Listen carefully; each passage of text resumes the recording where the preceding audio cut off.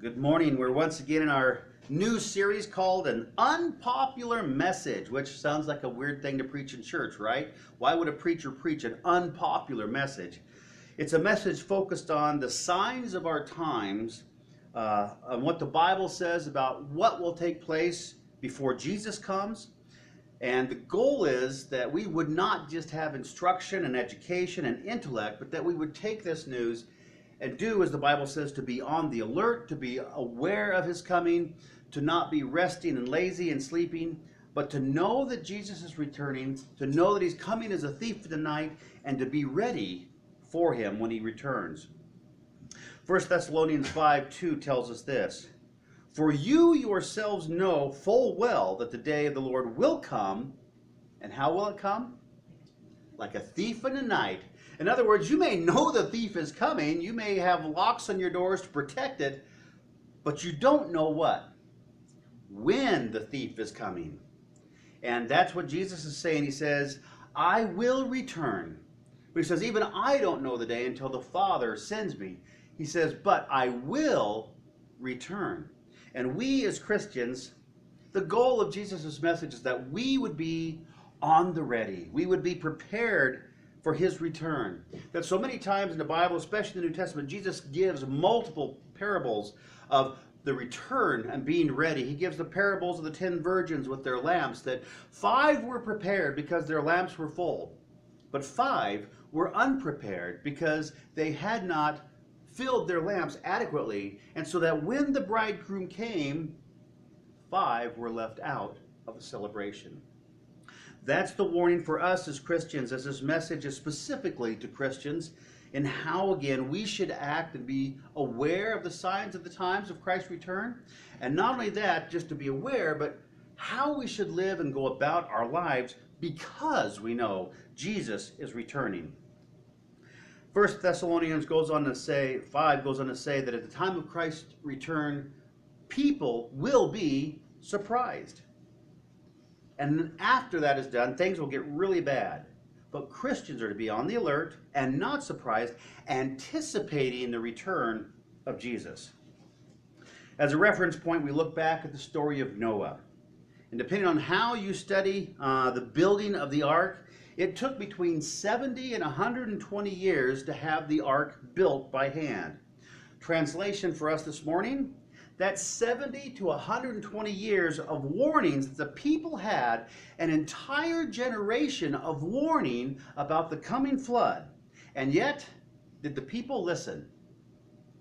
Nope. They went on, the Bible tells us that they went on eating and drinking and marrying and doing business, just like normal, having no concern of a coming flood. In fact, I think they were probably mocking Noah about building an ark in the desert where there had not been rain forever and ever.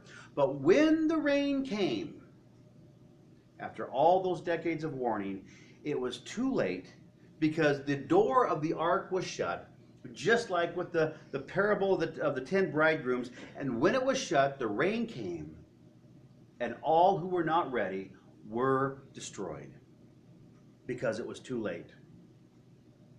We read and learn from Noah's time that we, in very similar fashion, have been warned, haven't we? But here's the kicker. We haven't been warned for 70 to 120 years. How long have we been warned? Since the very time of Christ, right? Over and over. Even beyond that, going back to Genesis, with the warnings of Noah that the Savior would come. Revelations 22 verse 12, Jesus makes the statement. He says, behold, in other words, pay attention, kids. This is good news. This is something you got to stop doing. No more squirreling. Pay attention. He says, behold, I am coming. And you know the adjective that the Greek uses when Jesus says, I'm coming? He says, I'm coming quickly, and my reward is with me, to render to every man according to what he has done or how he has lived. Jesus says, I am coming, and I'm coming in a specific way. I'm coming quickly. This is going to happen fast. It's not like you're going to see me way off down the road. Like I remember when Chris and I used to live in Kansas, It drove me crazy after living in Colorado in the mountains that when we were in Kansas, I would be on the road driving and I could see miles and miles down the road and a car was coming, and I'd just start counting how many seconds it took for that car to get me there because I could see them way far away and it seemed like it took forever to get there. But Jesus says that is not the way I'm coming. I am coming how? Quickly. Therefore, you need to be ready because he says, when I return, I will have my reward with me, but I will also render to every individual based on how they have lived their lives for me. So we see that God gives Christians specifically ample warnings and signs of what will happen when the return of Christ is close.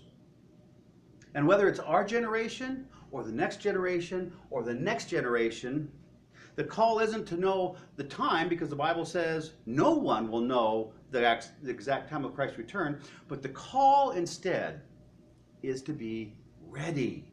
That's the call, to not be lazy, to not sit back on our laurels and take comfort, but to be ready.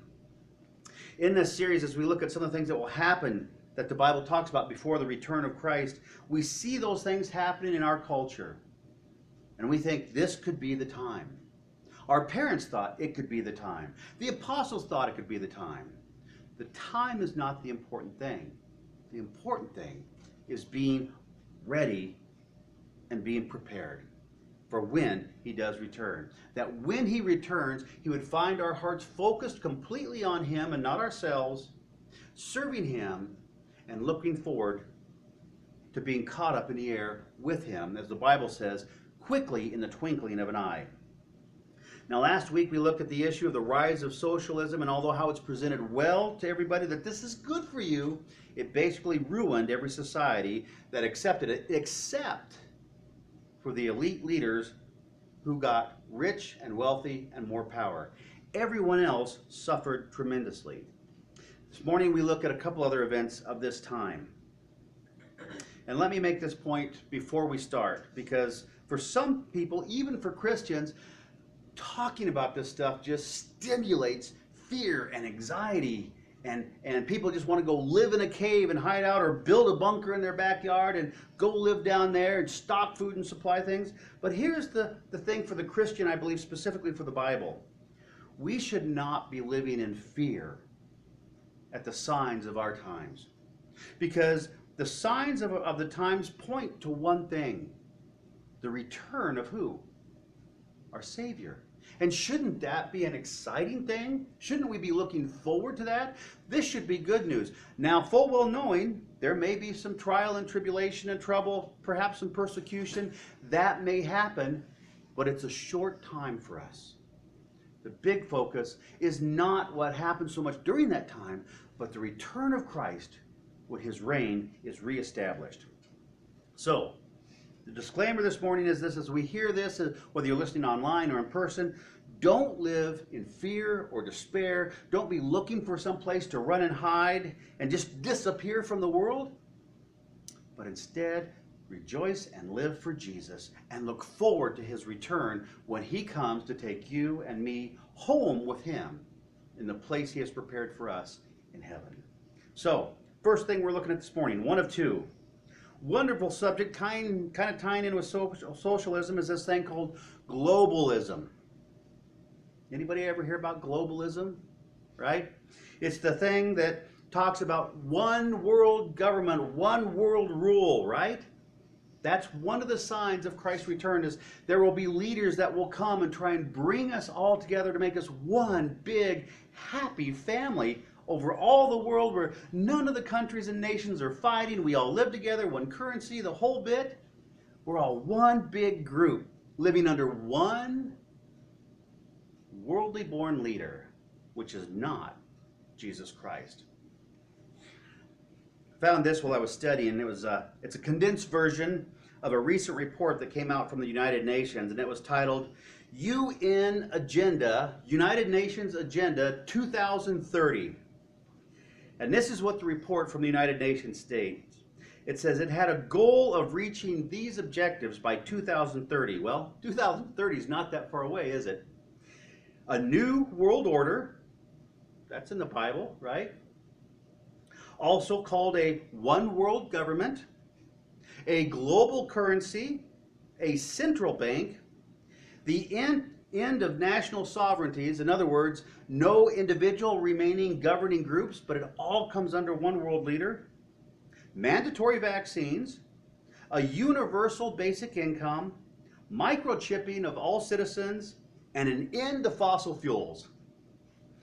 Whether you believe the article or not, it was there, and when it was made public, the UN denied it and the media debunked it.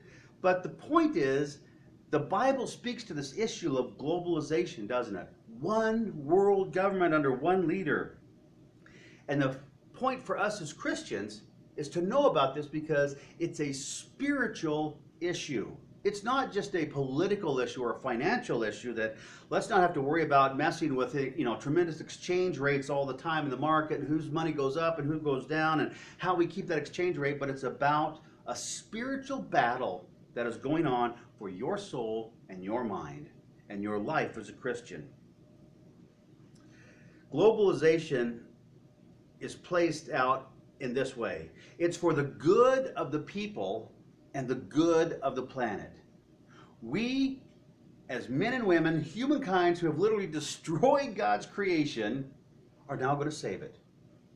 We're going to be the saviors now, right? We've destroyed the earth, but now we're going to save it. And now we've kind of gone awry, and we've realized that. So we're all going to come together as one global, worldly people and live in harmony, right? That's what we're going to do.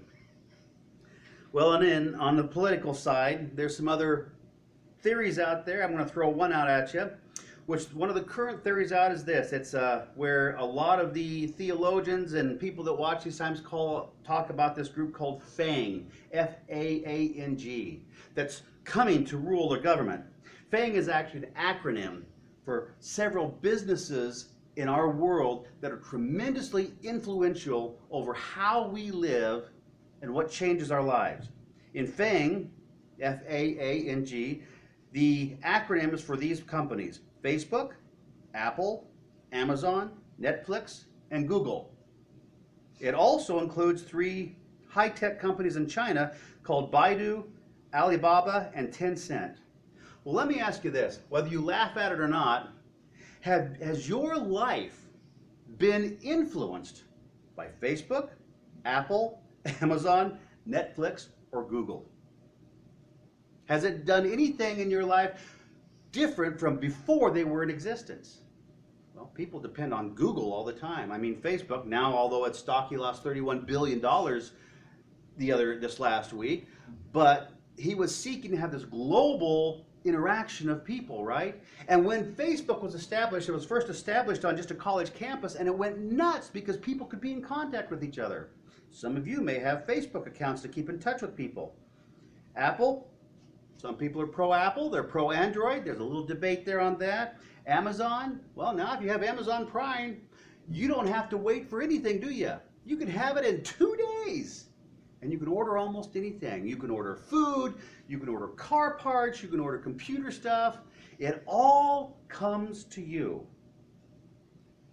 I do think these companies, whether it's true or not that they are seeking to rule the world, have had a tremendous impact on our life. Just like companies did after World War II that came out with industrialism. They changed the way we live. When TV dinners first came out, they changed the way we lived. When refrigerators were first introduced, where you didn't have to have an ice box, it changed the way we live. When microwaves became popular, what did it do? It changed the way we lived. I mean, we look now that, oh my gosh, how could you cook without a microwave? You know, how could you do that? Well, people did it for thousands of years. But when it came on the scene, it changed the way people lived. And these companies have also changed the way people live. And that's what we need to be aware of, to what these influential people are doing, because it seems that the people who have the money and the power have a lot of say in the direction of where we go and how we live. And again, it's all presented for our convenience, isn't it? Well, you don't need to have a stove or a gas range, an electric range. You just need a microwave. For most people, that's their real wife, isn't it? Is the microwave or their real husband. That's who they depend on, right? And then you pop in your TV dinner, your bird's eye frozen meal, which didn't used to be there 100 years ago, and you go on with your merry life. It's all there to benefit you. Well, some things are good, some things are bad. When the computer was first introduced, it was intended to come out to change our lives, that when everybody had a computer, do you know what the goal was originally? That we would have the majority of the week off to relax and go vacation and have family time together. Well, I don't know about you, but I know with my own life, you know what the computer did? It made my life more hectic. Because now instead of waiting in snail mail for 2 or 3 weeks to get a response or a phone call, now everyone I work with want answers immediately. And it actually, instead of giving me relaxation, has created more stress in my life because I have more I need to get done now. And people want it now, right? These things influence our life. So we go back, we look at the Old Testament and what was going on at that time. In Genesis 11 and 1 Chronicles, we'll read a verse out of Genesis 11. Back in Genesis 11 and 1 Chronicles, it was centered around a king, a leader named Nimrod. I don't know how many of you have your kids named Nimrod, but I'd suggest probably not doing that. Nimrod was the leader who commissioned the building of a specific building that God came against. Do you know what it was? The Tower of Babel. Now, Nimrod was a mighty king. He was also the great-grandson of Noah, so there's not a lot of time passed in here. And at that time, the Bible tells us that this amazing, interesting thing, all the people spoke a common language. You didn't need Google Translate. You didn't need anything, Rosetta Stone to learn another language. Everyone spoke a common language. And so Nimrod commissioned the building of this Tower of Babel to raise up to the heavens. And this is the motivation. Genesis 11, verse 4. They said, "Come, let us build for ourselves." Now that seems like a simple sentence to roll off the tongue, but there's huge theological impact in there. Come, let who? Us, not God, let us build a temple for who? For ourselves. Let us make this great thing for us. Otherwise, let me read that again. They said, "Come, let us build for ourselves a city and a tower whose top will reach into heaven, and let us make for ourselves a name.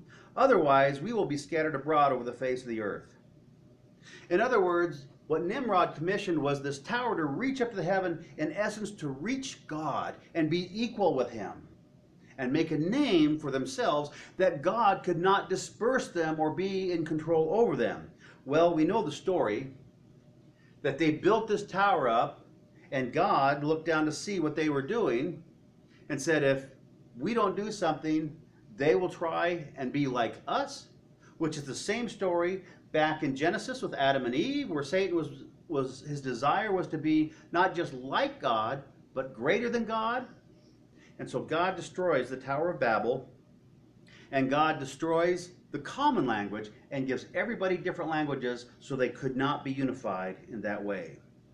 It's an interesting picture because in globalization, the goal is to what? Bring us all back together in one simple function. Now we also look at Daniel chapter 2, as we read in there about the story of another leader by the name of Nebuchadnezzar. Now he had a dream about this massive statue, and he couldn't interpret it. Well, there just happened to be a man of God by the name of Daniel there, a prophet who could interpret dreams on God's behalf because God spoke to him. And so Nebuchadnezzar commissions Daniel to tell him what the dream is. And Daniel says, this is what God told me the dream was. And he gives Nebuchadnezzar this rundown of what this statue was. Now, the statue was this massive statue of an individual leader, but it was made out of different substances. And as theologians have gone back and looked at this, we disseminate this, that the head of the statue which was during the time of Nebuchadnezzar, represented Babylon. Babylon would be there, and then Babylon would go. And from the head they would move down to the chest of silver with its two arms, which represented the great empire of Medo-Persia that was to come.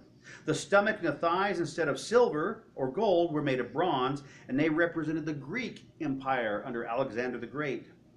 From there we moved down and had legs of iron. No longer precious metals, more common, but legs of iron that represented the coming of the Roman Empire. After that, we had the feet and the toes of clay, which represent the final kingdom that would be established on the world. But that's not the important part. The important part is the rock on which the statue stands, because that represents Jesus Christ, who will come once again in his final kingdom as the solid rock to overcome all, including the statue, and usher in the kingdom of God. A world not filled with pride and sin and personal gain, but a world filled with no tears, with rejoicing, and with the Shekinah glory of God. Revelation chapter 13 tells us that this final kingdom will be a heavenly kingdom, not a worldly kingdom. But it also tells us that there will be a final battle from this final kingdom of the world, which is the ultimate Nimrod, as the Bible refers to it as the beast from Satan in Revelation 13, 1-2.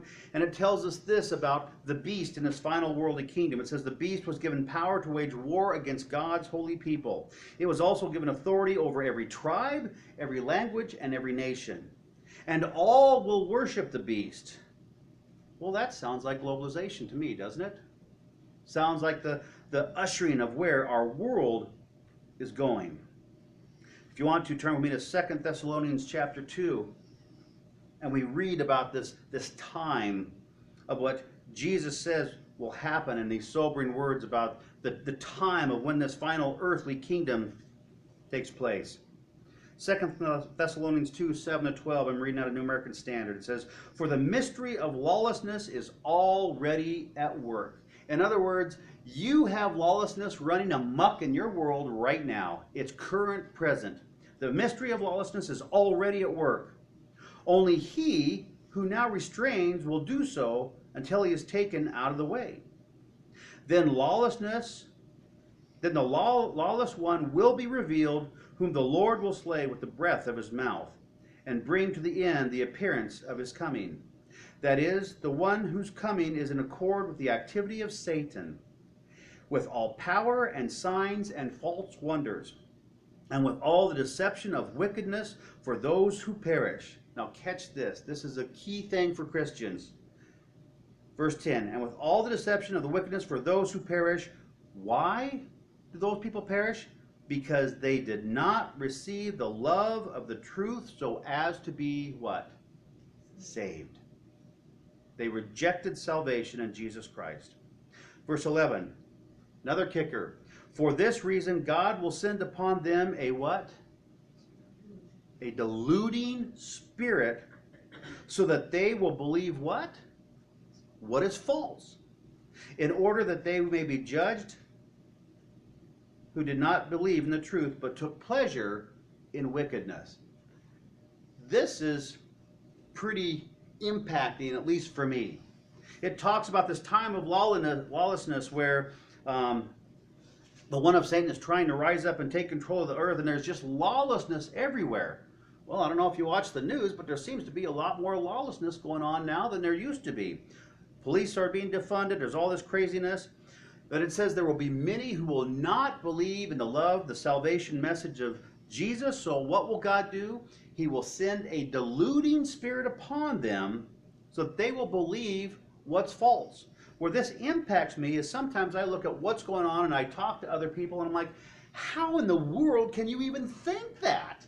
Much less believe that and buy into that. I mean, especially as Christians, the Bible speaks to that. How can you have that mindset? 2 Thessalonians answers it, doesn't it? It says that there are those who do not receive the love of the truth so as to be saved. So God sends upon them a what? A deluding spirit to believe what? To believe what is false. You see the spiritual battle that is going on here?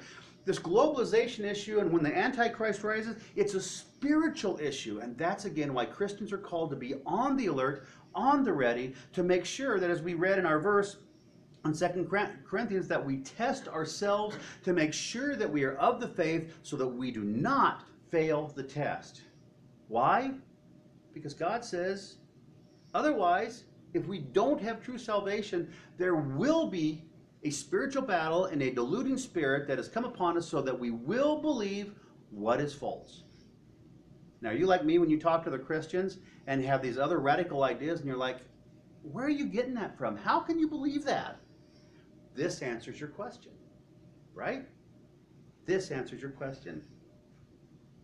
Acts chapter 1, verses 6 to 11 also gives us insight on this answer about the deluding spirit and what happens. Because it tells us about Jesus' ascension into heaven, as he was raised up into heaven. It tells us about the Holy Spirit and the coming of Pentecost. But more importantly, Acts chapter 1, verses 6 to 11, it tells us something tremendously more important, even than those things, which those things are important, right? But it tells us about this. It says, just as Jesus ascended, he will come back. We will see him in the clouds. He will come and we will be changed in the twinkling of an eye. And it will be fast. So, what should we do? Well, let's go build a bunker in Ken's backyard and hide out until all this passes, right? Let's go hide out. Let's go in fear. Let's go crazy. No, what we should be doing is, again, what 2 Corinthians 13:5 says, to test yourselves, to make sure that you are of the faith so you don't fail the test. Why? So you don't get this deluding spirit sent upon you that you believe what is false. I tell you what, there's a lot of lies out there. Second, we should be doing what 1 Timothy chapter 2, verses 1 to 2 states. It says, first of all, then, I urge and with entreaties and prayers and petitions and thanksgivings be made on behalf of all men, for kings and all those who are in authority, so that we may lead a tranquil and quiet life in all godliness and dignity. We should be praying for our leaders more than chafing our leaders and talking about how bad and lousy and stupid they are. We should be interceding for them and praying that the veil of darkness of sin would be relieved from their eyes, that they would come to salvation, that they would trust and rely upon God's divine guidance, that the deceit, the betrayal, the lies, the sin, the pride, the arrogance, the consumption would be covered and they could see the truth. And again, we should not be living in fear, but we should be making ourselves ready every day for the return of Christ, for when he comes quickly. We shouldn't be afraid. We are given a spirit of conquering, of overcoming. Jesus tells us we are not given a spirit of fear and timidity, but a spirit of self-discipline and power through the Holy Spirit in Christ. We should be moving forward as Christians with all confidence and joy and praise for the coming of our returning King. Number 2, we should know about the signs of the times, as we're talking about. If you want to turn with me to Matthew chapter 4, we'll spend the rest of the day there. Matthew 24, verses 1 to 14. This is a picture of when Jesus was coming out of the temple. And he makes a comment about the end of the age as we know it to his disciples. And the disciples, in their curiosity, ask Jesus about this. And Jesus answers and simply tells them, look for these signs of the return, of my return. And I find it interesting that Jesus told them this, again, some 2,000 years ago. Why would he do that? Was this just a big bad joke? The intent was to keep every generation of believers at the ready for Christ. Again, not to become lazy in our faith and lackadaisical and just seek comfort, but to be doing the work of ministry, to be doing the will of God, to be using the spiritual gifts that God gives us to look forward and be in that race for the upward call of Christ, to be doers of the word and not merely hearers or receivers or takers only. Jesus spoke to his disciples at that time and told them, look for these signs. And my guess is that from that moment on, what did those disciples do? They looked for those signs, just like what do we do today? We look for the signs of Christ's return. And again, it's up to God when Christ returns. We shouldn't be focused on the day or the hour or the time, because the Bible tells us no one's going to know. What we should be focused on, again, is being ready and prepared. That's why Jesus made this statement some 2,000 years ago, and it's flowed through every generation, that each generation of believers would not get lazy in their faith, but would be seeking godliness, would be seeking to be ready if it was their generation. So, there are 6 signs that Jesus speaks of in Matthew 24. Here are the 6 signs. Verses 4 to 5 talk about deceptions by false Christs, false messiahs, right? Didn't we just read about that in 2 Thessalonians? That in the end times, many will believe in deluding spirits and follow them. Number 2, verses 6 to 7, the second sign was disputes and wars among nations.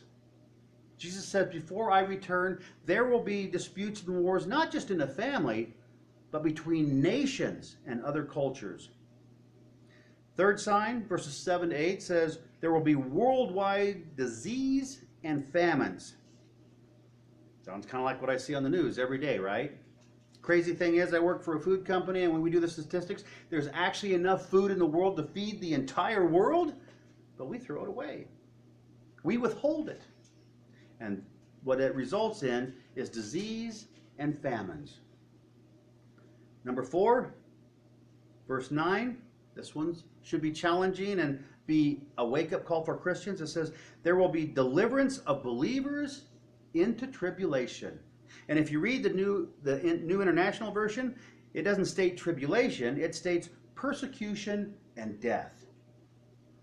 Now this one is one for American Christians that seems a little far off. Do you know that there are persecuted Christians today that are being tortured and dying, having their families broken up, being imprisoned? We look at that and it's so distant because we are not experiencing that. Well, the Bible is clearly telling us that that time could come and could happen. Therefore, we need to be willing not only to rejoice with Christ, but also to what? To suffer with Christ. It's part of the Christian life. Next warning, verses 10 to 13 is this: the defection of false believers. In other words, believers, so-called believers, who do not bear the mark of Christ, which is love, but instead they are haters. There's no love among them. There is lawlessness. There's betrayal. There are false teachers and false prophets. We go on in 2 Timothy verses 4, 3 to 5 tell us about this time. And it tells us first that so-called believers will leave the faith in hordes. That should be, if nothing else, a wake-up call for us to go back to 2 Corinthians to test ourselves. Because the Bible clearly tells us that in the time before Christ returns, there will be this great exodus of so-called believers from the true faith of the Bible, from salvation in Christ alone. It's going to happen. And sometimes we think, well, all these people just walk out of the church and be gone. Well, my personal take on is this. One of two things will happen. Either one, people just won't come to church anymore. Or two, if they do come to church, it's a church with a theology of their own making, as the Bible calls, one that tickles their ears and tells them what they want to hear. If you look at some of the TV evangelists that are out there right now, they are tremendously popular. We had a generation of, quote, faith healers that for some reason never went into the Shriners hospitals or the kids hospitals and healed people really with this gift of faith. They just told you to give more money and you would be healed, to trust in God. We have now a generation of, if you give, God will give to you. And that every Christian should be happy and blessed. And if you think it, you can achieve it. And that's not what the Bible talks about. But it is so popular. I read one theory from theologians in studying on this about the persecution of Christians.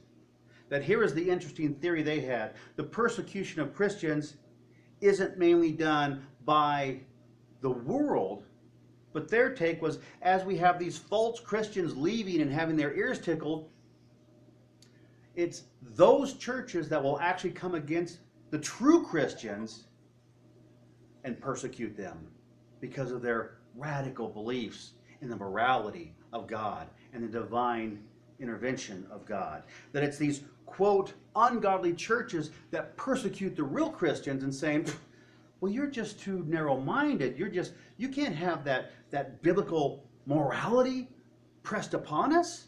You can't tell us what to do. And I think it's an interesting theory whether it happens or not.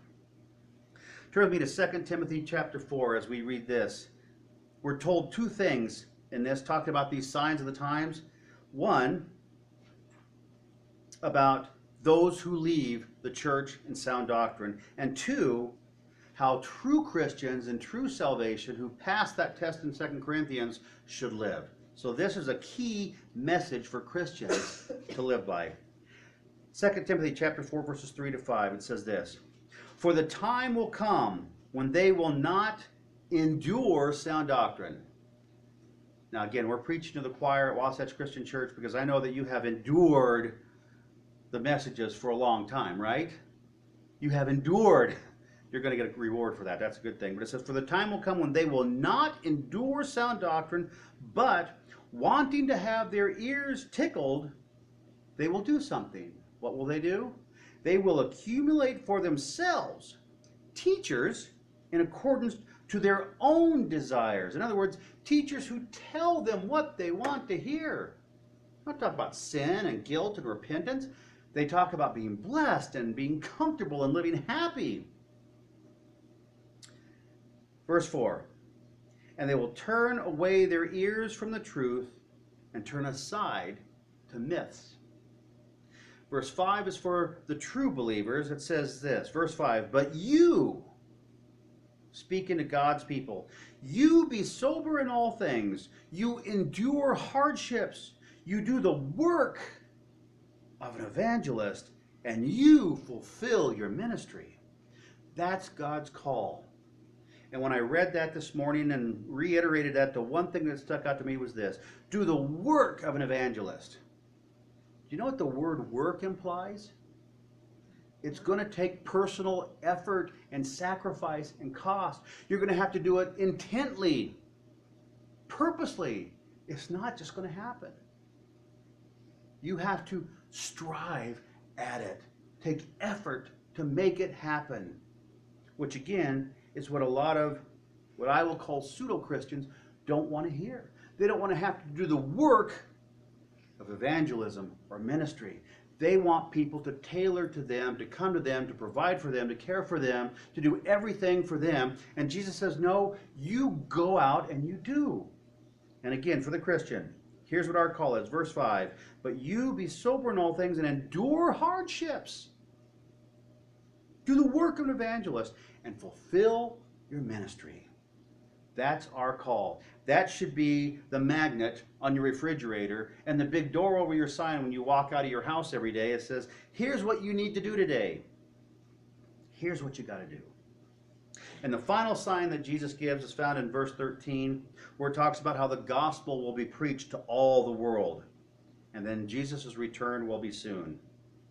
Mark 13:10 also supports this gospel preaching. But in Mark 13:10 it talks about how the gospel is preached to all the nations in the world. Actually, the word nations in Mark 13:10 is a word called in Greek called ethnos. We translate it in English as nations, but the actual translation is ethnos. From where do you think we get our common word? Ethnos. What does that sound like? Ethnic.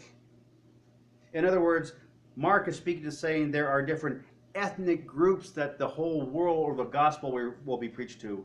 It's not nations as we see it, but it's ethnic cultures. It's people groups in different parts of the world, not specific empires. Now, it's estimated that there are roughly 16,825 ethnic people groups in our world of different types. And as we look at it, we see what some of the different Christian projects are saying about how much the gospel has been preached to them.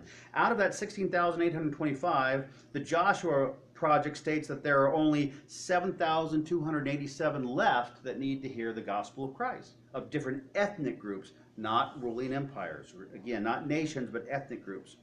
When you look at the International Board of Missions, it states, oh, no, there's not 7,000 that haven't heard the gospel. There's only 2,945 ethnic groups that have not heard the gospel. And then if you look at the National Christian Foundation, it states, oh, no, we're closer than that. There's only 2% of the world that has not heard the gospel yet. Through TV, through the Bible, through radio, through drama presentation like Michelle does with Wycliffe Ministries, that with whatever it is, whatever verbiage, through dance, that they claim there's only 2% of the world that has not heard the gospel yet. Whichever one of those three groups are right or wrong or close, the point is this. The amount of people that need to hear the gospel, the different ethnic groups, is not that many. And with our internet speed that we have today and being able to share the gospel in different medias and means, that can be reduced pretty darn fast, right? That should be a sign that Christ is returning soon. So again, the question comes down to this. How do we live as Christians? Where do we put our focus? Again, it's not on trying to find the day or the time or the hour of Christ's return. It's not about getting caught up in these political agendas, but realizing this is a spiritual issue and that Christ has called us to react and respond in a specific way, to have a life application in a specific way. So, first thing I'd say this, kind of joking, but seriously, you want Jesus back soon? Then be preaching the gospel, right? Support those ministries that are taking the gospel to all the earth. You may not be going yourself, but there are those that God has called to go to them and to preach the gospel. Second, as we studied last week and as we've hit with 2 Corinthians again and again, make sure your salvation is a biblical salvation in Jesus Christ alone, the only begotten Son of God, not of works or anything that we could do that we could boast. Make sure your faith is a biblical faith and maintain your faith. Next, prioritize your prayer life. Remember, in prayer, you don't change God's mind, but God speaks to you and changes you. Pray for your leaders.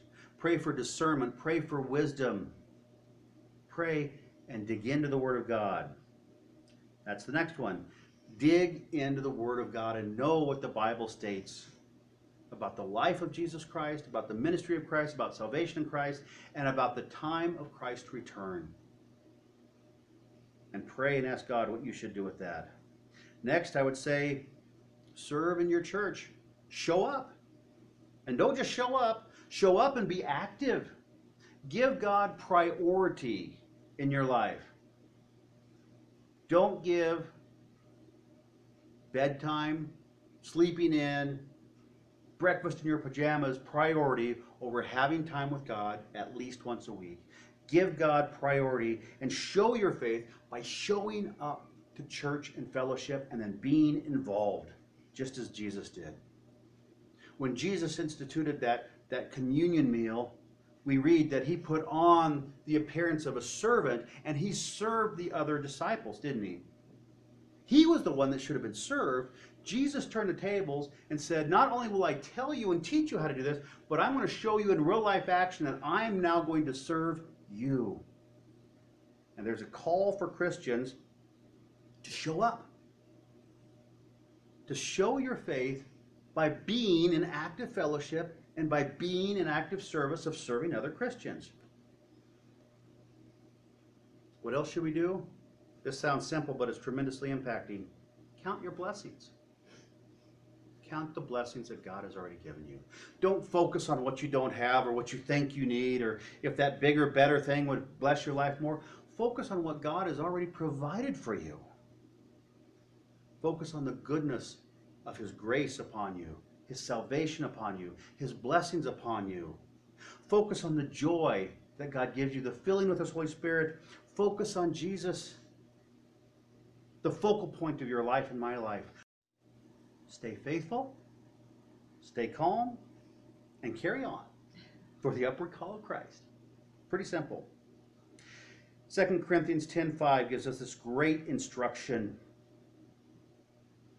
2 Corinthians 10:5, then Philippians 4:8. 2 Corinthians 10:5 says this: we, speaking of Christians, believers, the church, we are destroying speculations and every lofty thing raised up against the knowledge of God. And we are taking every thought captive. Why? To the obedience of God. In other words, when fear, sin, laziness, being comfortable, not being in fellowship, when all these things come into your mind, 2 Corinthians says, you, Christian, take those thoughts captive. You take them by force and power and you eradicate them. You get rid of them. Don't let them consume your mind. Don't let them take over your mind. But Philippians 4:8 tells us what we should be focusing on. It says this: finally, brethren, whatever is true, whatever is honorable, whatever is right, whatever is pure, whatever is lovely, whatever is of good repute, if there is any excellence and if anything worthy of praise, dwell on these things. So take captive those bad thoughts and get rid of them, and then dwell on the goodness of God. Count your blessings of what you already have. Proverbs chapter 4, verse 23 to 27 also tells us this: watch over your heart. Watch over your heart with all diligence, for from it flow the springs of life. And put away from you a deceitful mouth, and put devious speech far from you. Let your eyes look directly ahead, and let your gaze be fixed straight in front of you. Watch the path of your feet, and all your ways will be established. Do not turn to the right nor to the left. Turn your foot from evil. In other words, keep your focus on the narrow path of godliness and do not squirrel.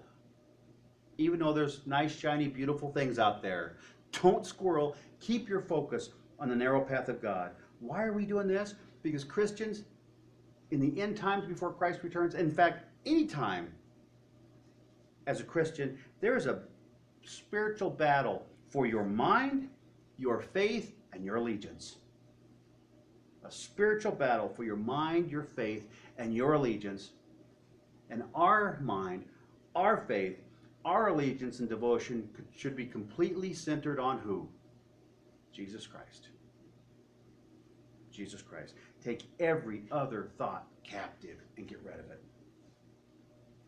And again, as we've said throughout this whole series, don't live in fear.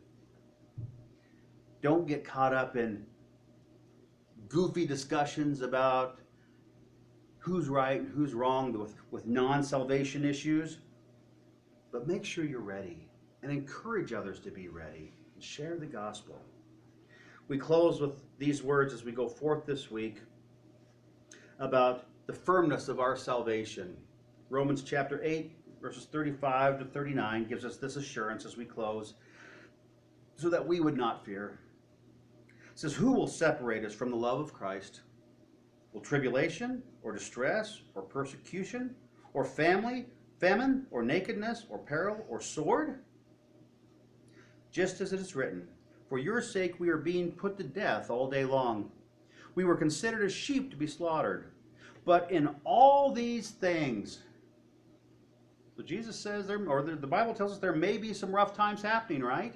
Paul, who writes this, experienced some rough times for Christ. He suffered with Christ as well as rejoicing with Christ. But verse 37, Paul tells us this truth. But in all these things we overwhelmingly conquer. How? Through him, through Jesus, who loved us. For I am convinced, and we should be convinced too, that neither death, nor life, nor angels, nor principalities, nor things present, nor things to come, nor powers, nor height, nor depth, nor any other created thing will be able to separate us from the love of God, which is in Christ Jesus, our Lord. That's good news to go out on today, isn't it? Nothing can separate us from Christ. Therefore, endure, persevere, overcome, take captive, rejoice, pray, study, and be ready. Let's pray.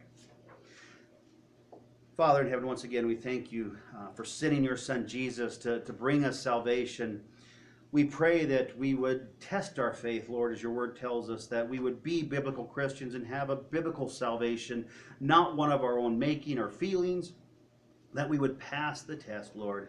We pray that we would be active and alert and not get caught up in senseless discussions, but Lord, to focus on being ready and encouraging others to be ready and to look forward to your Son's return, to rejoice in that, and to anticipate his coming. Lord, whether this is the time that you send your Son back or not, we pray that we would be faithful, that our lives would be centered around your Son, Jesus Christ, that he would be the only God upon our throne of our heart, of our mind, and of our spirit. Lord, may we glorify you in all ways until your Son returns when we're with him face to face. In Jesus' name, amen.